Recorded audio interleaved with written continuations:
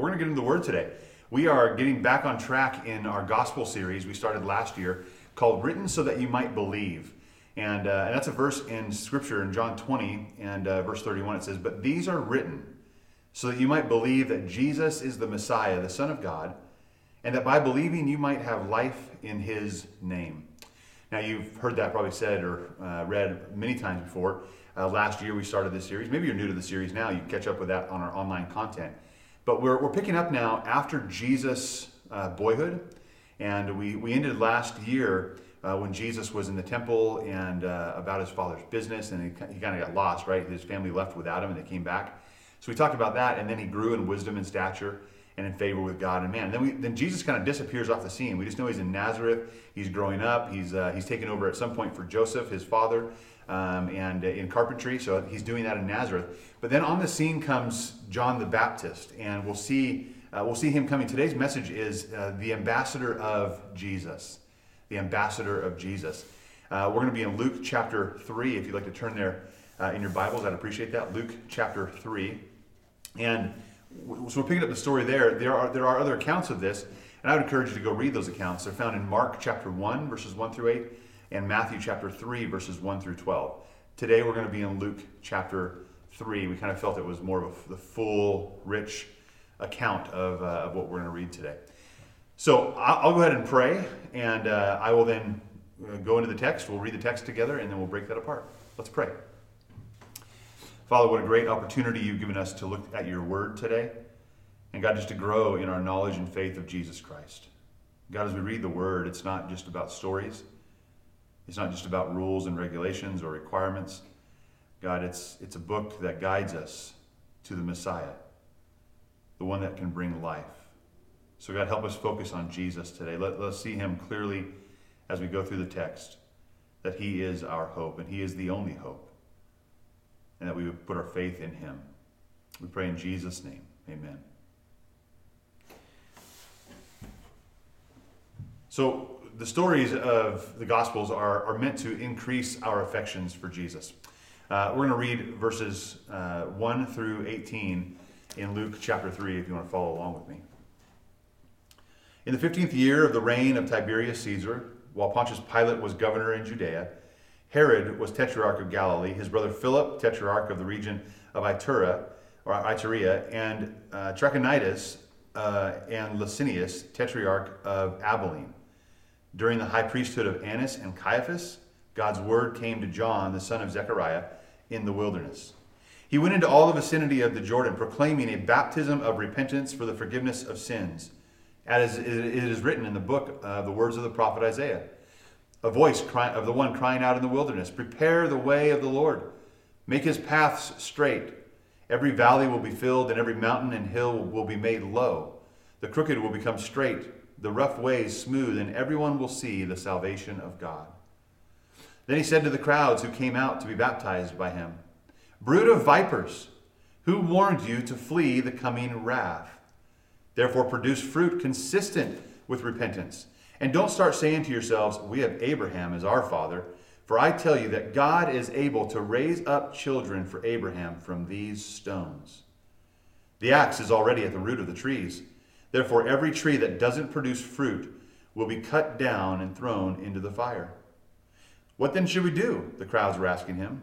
He replied to them, "The one who has 2 shirts must share with someone who has none, and the one who has food must do the same." Tax collectors also came to be baptized, and they asked him, "Teacher, what should we do?" He told them, "Don't collect any more than what you have been authorized." Some soldiers also questioned him, "What should we do?" He said to them, "Don't take money from anyone or by force or false accusation, and be satisfied with your wages." Now the people were waiting expectantly, and all of them were questioning in their hearts whether John might be the Messiah.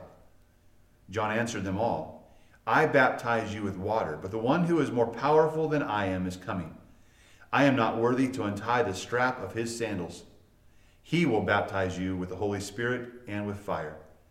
His winnowing shovel is in his hand to clear the threshing floor and gather the wheat into his barn, but the chaff he will burn with fire that never goes out." Then, along with many other exhortations, he proclaimed good news to the people. What a rich passage of Scripture. And a really neat turning point, kind of a tipping point in Jerusalem's history, in Israel's history, in the world's history, but certainly at that time. So there's a few things I want to cover about the ambassador of Jesus today. Number one is this: the ambassador of Jesus came at the right time with the right message. You'll notice at the first part of chapter 3, there's a lot of names and places. Now, I'm going to read those again. But these names and places are actual historical people and people that at one point even thought, well, these don't exist. There's no evidence of them. And then come to find out, they found a coin or found an inscription somewhere that showed this certainly was a person who was tetrarch of so-and-so or of Abilene. So you see, these people are historical facts and historical figures that place and date the appearance of Elijah. Now, there's some of this that's a little bit ambiguous because of the reign of Tiberius Caesar. So here it says in the 15th year of the reign of Tiberius Caesar, while Pontius Pilate was governor of Judea, Herod was tetrarch of Galilee, his brother Philip, tetrarch of the region of Iturea and Trachonitis, and then Lysanias, tetrarch of Abilene. During the high priesthood of Annas and Caiaphas, God's word came to John, the son of Zechariah, in the wilderness. So this first phrase, in the 15th year of the reign of Tiberius Caesar, there's a lot of dating methods that could be used here, but all it does is slide the scale a little bit of the time frame, and usually it puts it right between, I think it said like 27 AD to about 30 AD, and really they usually land about 29 AD as the 15th year of the reign of Tiberius Caesar, which if this is 29 AD, we think that Jesus was probably crucified around 33 AD. Really shortly after this, Christ comes on the scene. He has about a 3-year ministry. That dates that pretty perfectly. But aside from that, which is really cool, and you can study that on your own, there's the right time was not just at this historical time of all these people. It was what was going on in the world. The Roman Empire had a pinnacle, but they were kind of on a decline, especially in their beliefs and their society. The world was heavily influenced by the Roman Empire, but they've been led to all types of pride. Pride in human debauchery, like I can do whatever I want. So human debauchery, sensuality, and pride that even led to atheism. Like I can know everything that I can know, but there's nothing else beyond what I can know. And if I can't reason it, it doesn't exist. So they set aside theism in many ways. That was a type of pride. And while all religions were still tolerated, that pride formed because the religions of the day didn't seem to satisfy the deep needs at the times. Slavery abounded, right? Indescribable cruelty was everywhere. The sacredness of marriage and the family had disappeared. And then might, strength was substituted in the place of right, and justice was nowhere to be found. This was the world that they lived in. There was utter despair, utter chaos. And really, as you think about that, and as I describe that is you and I today. So Jesus came at the right time because there was this deep need out of this dissatisfaction in the human heart. Now, today even, we see that all around. But people aren't ready and willing to admit that they're unsatisfied. They think their position satisfies them. They think their political stance satisfies them. They think that their voice satisfies them. They think that their pride, their ego, their accomplishments satisfy them. But it will end in despair without Jesus Christ. So that was the world of the day. That was that condition. But it was also religious conditions were ripe and ready. See, the religious conditions in and around Palestine were very low. There was much religion, but very little sincere religion. Religion was all around. The external traditions and all the regulations were multiplied, and God's Spirit and the transformation of the heart had been quenched. They overregulated every area and every detail of life until religion became this burden that was too heavy to carry. So many people abandon religion because of that. This is too heavy. I can't do it. Even today we see that. We see churches getting it wrong, erring too far on the side of legalism and ritual and tradition rather than saying, what's the Spirit of God up to? How do I find life in Him? So when there's a religious system and it's legalistic, there's just a burden that people feel and they can't carry that load. It's too heavy. So there in this scripture we see that just at the right time, the phrase, God's word came to John, the son of Zechariah, in the wilderness. And we see that phrase, God's word came. It's a formula for a prophetic message from God to be delivered to the nation of Israel. And not just the nation of Israel. Right? This was God's messenger with God's message to God's people. But this message would go beyond just God's people. It was for the entire world, to anyone who would hear and repent and believe. Interestingly enough, Instead of appearing in the king's court or in the city of Jerusalem or in the temple, the tabernacle, John appeared in the desert. He did not come to transform the established religion, right? He didn't come to say, listen, this is all wrong. Let's make some changes here. And he didn't come to do that, but he came to separate the people from it and unto the Lord. He said, I'm going to call you out of that. I'm going to call you to something that you should have been called to before. I'm going to call you to faith in the Lord. So what an amazing thing. The ambassador of Jesus came at the right time with the right message. Number 2 is this. He proclaimed repentant, expectant faith. John proclaimed repentant, expectant faith. Going on in our passage, verses 3 through 6.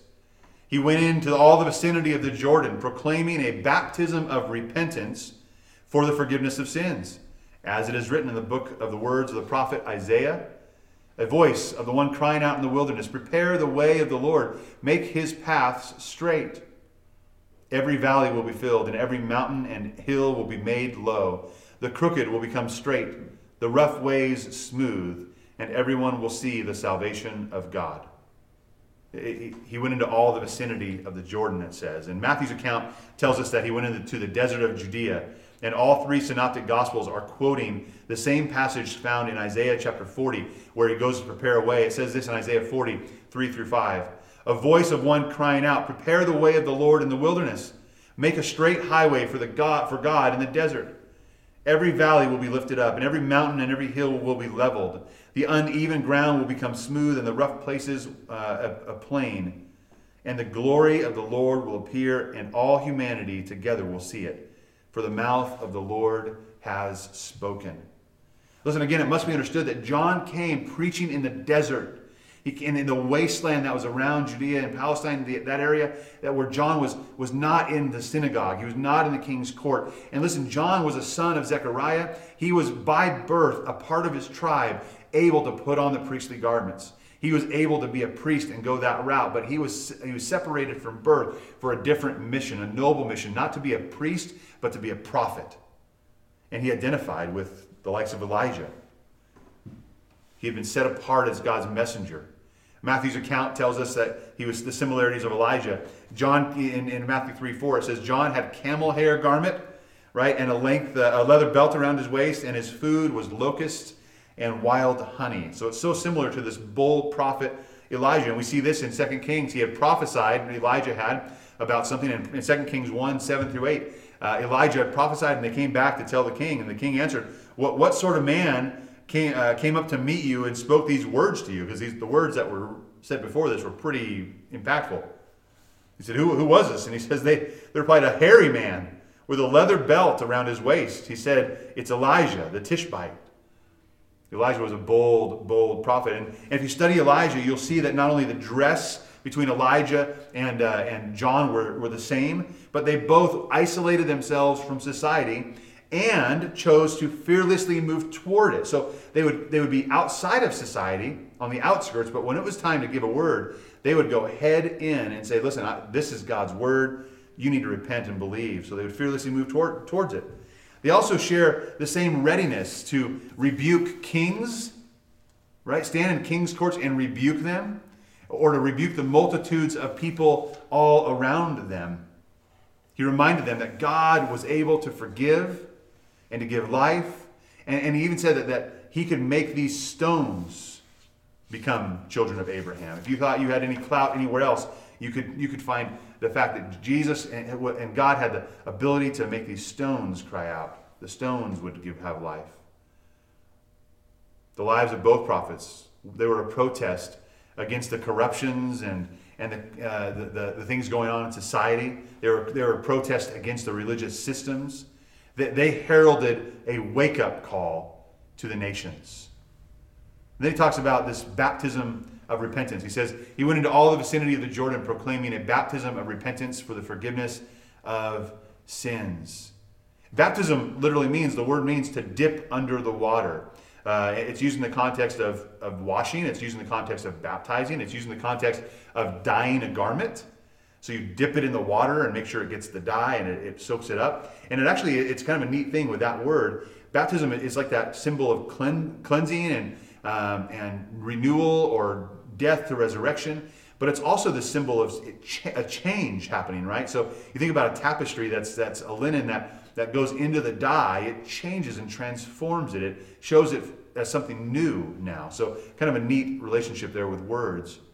But the word and act symbolizes this changed identity or appearance and a change of relationships. Now the Jews of this day understood this as well. They ceremonially washed all the time. And to wash with water carried out the notion of cleansing or consecrating and setting apart, right? And having a new identity and a good relationship in place. But John called them to more than just confession and washing. He asked them to forsake their sin, to turn from their sin and say, let's not be this person anymore, and then turn to faith in God, and then to walk in obedience to God and toward God and with God. And it said for the forgiveness of sins. And this is what's interesting, because I mentioned earlier, number 2 is that he's proclaiming a repentant, expectant faith. That John wanted people to know that there was someone coming, that something was coming. And something was coming that could bestow forgiveness of sins, like take care of all of the sin problem that you have. So this expectant faith, John wasn't saying, listen, come and be baptized by me and I'll forgive all your sins. That's not what this meant. The Jews understood it was a washing, but this was a forgiveness not offered by John, but through expectant faith in the one that was coming to forgive, in the Messiah, Jesus Christ, who could only forgive. So John's baptism symbolized this complete moral cleansing, right? This situational saying, I'm no longer this person. I no longer want to be in sin. I want to walk in obedience to God. So it was that was a symbolism of it. But it was a public confession of sin, and it was a public confession of people's need for the Savior. It was essentially a symbol that set people apart from their old way of life and belief, and they proclaimed a readiness. This is that expectant faith. This is where the forgiveness of sins picks up. People were proclaiming a readiness to receive God's salvation and forgiveness through the coming Messiah.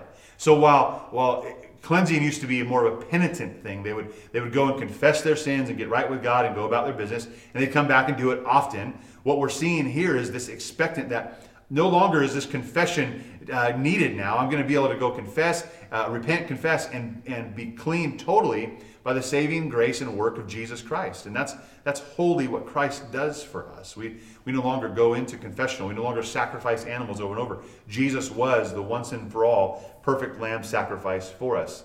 So John's baptism that he's doing here is an expectant baptism of what is to come. Now today, baptism is very similar to what we see practiced by John. Right? Although it's a celebration now and a symbol of a changed and forgiven heart. So today we celebrate the changed and forgiven heart, while John was more expectant of the changed and forgiven heart. So baptism today is not expectant as it was then. Baptism today is celebratory. And I want us just to pause for a second and think about this. Next week, and I mentioned this in our announcements in the weeks past, we are still meeting outside. It's awesome out there. It's fresh and it's wonderful. There's lots of space out there. We have a great time every Sunday over in the cemetery, right? The southwest corner of the cemetery. We have pop-ups there. Bring your chair. It's an awesome time. Next week, we are, Lord willing, going to meet out there again. We're meeting at 10:30. We are celebrating in baptism. So I'm so excited about that. I'm just so excited to do it outside and have that opportunity to see God is still working in the middle of a pandemic. People are coming to profess faith in Christ, to celebrate what God has done in their hearts. Now, if you would like to be baptized, what a great opportunity to do that. We're going to be doing that next week, and if you want to, please contact us. Let us know. Call the church office, email me, let me know. Love to visit with you and make sure you understand what that's all about. But baptism is something that comes after salvation. For you and I, it's that we have put our faith and trust in Jesus, and then we go into the water and say, I'm going to show everybody how Jesus has cleansed me of my sin, how my faith in Christ has changed me from the inside out, that I'm no longer an old person, I'm the new person. What an awesome proclamation. And that's what John is doing here. The ambassador of Jesus is proclaiming a repentant, expectant faith. That listen, everybody, stop checking off your list. Stop trying to live on your own. There's only despair that's going on here. Come to faith in Christ. Expect what he's going to do. Turn from your sin. Come, be ready to follow and be a part of his kingdom. And then we go to number 3. Number 3, the ambassador of Jesus explained repentant, expectant faith. So he said, listen, repentant, expectant faith is come be set apart, be baptized, and that's part of your expectant faith. But more than that, it was what changes, what's new now, what's different, because God is always wanting to look at the heart. So we pick it up here in Luke chapter 3 in verse 7 through 14. He said to the crowds who came out to be baptized, "Brood of vipers, who warned you to flee the coming wrath? Therefore, produce fruit consistent with repentance. And don't start saying to yourselves, 'Oh, we have Abraham as our father.' For I tell you that God is able to raise up children for Abraham from these stones. The axe is already at the root of the trees. Therefore, every tree that does not produce good fruit will be cut down and thrown into the fire." "What then should we do?" the crowds asked him. He replied, "The one who has 2 shirts, share with someone who has none. And the one who has food must do the same." Tax collectors also came to be baptized, and they asked him, "Teacher, what should we do?" He said to them, "Don't collect any more than what you have been authorized." Some soldiers also questioned him. "What should we do?" He said to them, "Don't take money from anyone by force or false accusation, and be satisfied with your wages." Now, listen, this is the explanation of what's going on. He's already proclaimed this repentant, expectant faith. Now he's explaining what this looks like. What does repentant, expectant faith look like? And he says to the crowds that came, it's interesting, it's kind of divided into 2 groups of people there, and you'll see the other accounts. But there's religious leaders, the self-righteous, the ones who already believe that they're children of Abraham and that they've already been accepted into God's kingdom. So why do we need this? What should we be doing? And then the other crowd is the ones that maybe are in despair. They're the broken. They're the soldiers and the tax collectors. They're the sinners that come up wanting something. There are people who have the heavy burden and load of religion on their shoulders, and they just want to get free. They want to know what do we do? What happens here? So they're divided into 2. And again, those religious leaders were one that they thought by virtue, by mere virtue of me being who I am and being born into this family, into this tribe, I'm good. I'm already great. But he says, you're a brood of vipers. You're a sack of snakes. And when you let go and slither wherever and snakes were unclean, and whatever you touch is now unclean. He called them out. He said, there's hypocrisy there, and you need to change. You spread defilement to everyone you touch. He reminded them that God was able to give life, right? Again, like I said earlier, to these stones and make them children of Abraham. That people, just because of their birth, were not considered children of Abraham. People were considered children of Abraham and a part of God's kingdom by faith in the Messiah. And that's what was not happening. And if they could even say, well, I believe. Well, show us that. And that's what John was saying. Show us. The other group here were the outcasts. I mentioned that. They were hungry for God's message, and they genuinely wanted to know what was required of them. But listen, the answer for either group is the same. It's show your repentance through the fruit that you produce from the heart. And it's just like it is today. It's the same answer today. What does repentance look like? It looks like stopping doing what you were doing. Set aside your pride, set aside your position, set aside whatever sin you want to bring along to Jesus. Say, no, I'm forsaking that. I'm pushing that aside, and I am moving towards obedience. I'm going to walk in obedience, in fruit. And that's what Jesus wants from us. He wants it from the heart. It's whether you're maybe the self-righteous religious person saying, listen, I've got it all together. I've gone to church. I was born in the church. I'm probably on the 3rd pew.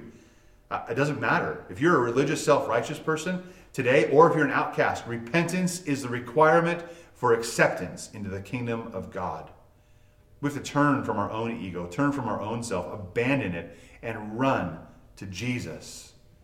There's a lot of prophecy that talks about this. Isaiah says this in Isaiah 29:13. The Lord said, these people approach me with their speeches and they honor me with lip service, yet their hearts are far from me, and human rules direct their worship of me. He said it's a heart issue. You might think you're doing good. You might speak this or talk the talk and pretend to walk the walk, but your heart is so far from me. You're just checking off the list, the boxes. And in Psalm 24, and actually we left off this year in our series in Psalm 23, so next summer we'll start with this psalm. But Psalm 24, 3-6 says this, who may ascend the mountain of the Lord? Who may stand in his holy place? The one who has clean hands and a pure heart, who has not appealed to what is false, and who has not sworn deceitfully, he will receive blessing from the Lord and righteousness from the God of his salvation. Such is the generation of those who inquire of him, who seek the face of the God of Jacob. There's such a deep need for us to come to God with a pure heart, to seek him from a heart that says, I want to do whatever he wants me to do. Isaiah confronted this also. God, through Isaiah, confronted this in Isaiah 58. The people asked, because they've been confronted by God, they asked, God, why have we fasted, but you haven't seen? Like, we've been up to the good things. We've been checking off the boxes. Why have we fasted, but you haven't seen? Why have we denied ourselves, but you haven't noticed? Look, you do as you please on the day of your fast, and you oppress all your workers. This is the response. You fast with contention and strife, and strike viciously with your fist. You cannot fast as you do today, hoping to make your voice heard on high. Will the fast I choose be like this? A day for a person to deny himself, to bow his head like a reed, and to spread out sackcloth and ashes? Will you call this a fast and a day acceptable to the Lord? He's challenging the status quo. He's saying that mere outward expression is not what I'm looking for. So he says, will you do it this way and call this acceptable to the Lord? Isn't this the fast I choose? So here's what God says. This is the fast that I choose. This is how I want you to prove your loyalty and devotion from the heart. To break the chains of the wicked. To untie the ropes of the yoke. He goes on, and he says in verse 6, to set the oppressed free and to tear off every yoke. It is not to share, or is it not to share your bread with the hungry, to bring the poor and homeless into your house, to clothe the naked when you see him, and to not ignore your own flesh and blood?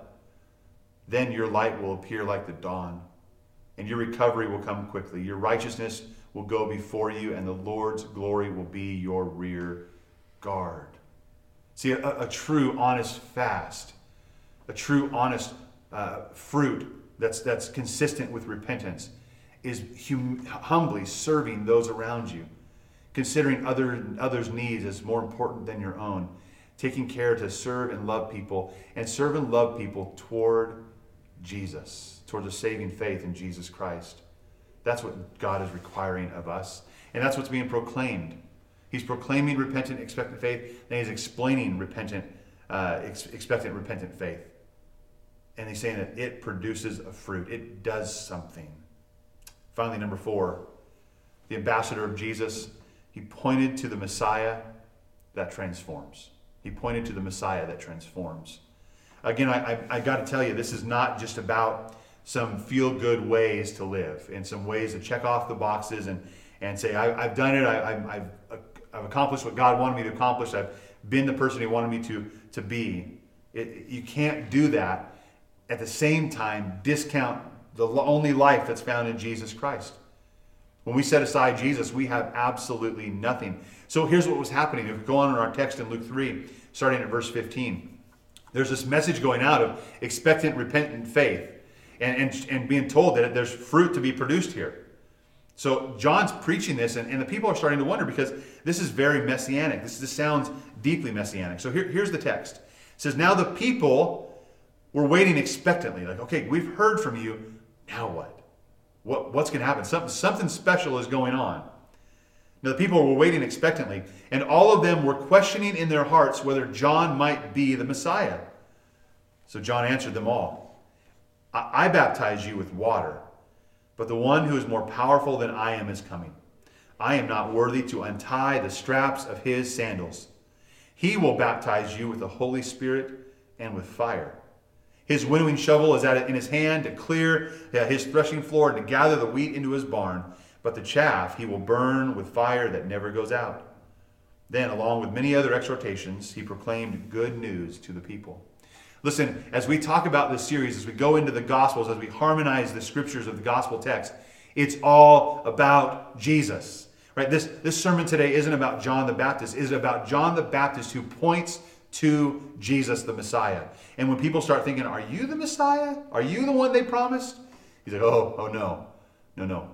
He is. And we'll see that in the coming weeks where he shows off. Here's Jesus. Jesus comes and sees him. He says, there's the Lamb of God who takes away the sin of the world.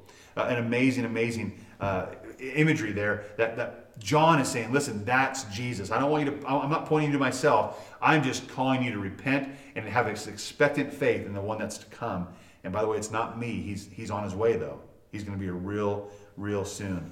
So the people around John, they were coming for baptism. They knew the message was messianic, and he clears it up. He said, no, I'm not the Messiah. What I'm doing, I'm performing a symbol or a sign. That's an external sign, right? It's an external sign of what should be going on internally in baptism. But I'm only doing this external baptism. The one that's coming is the only one that can do something that's internal. It is an internal sign. He says the Messiah will give a new sign to God's people. And that new sign will be the Holy Spirit as a gift to all of those who are part of his kingdom, who have expressed repentant faith in Jesus Christ for salvation.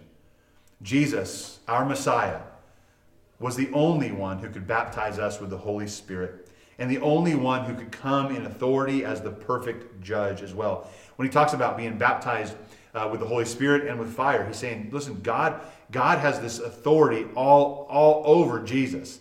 And when Jesus comes as God in the flesh, he is not only going to gift us with the Holy Spirit, he is also the one to whom we must stand and give an account.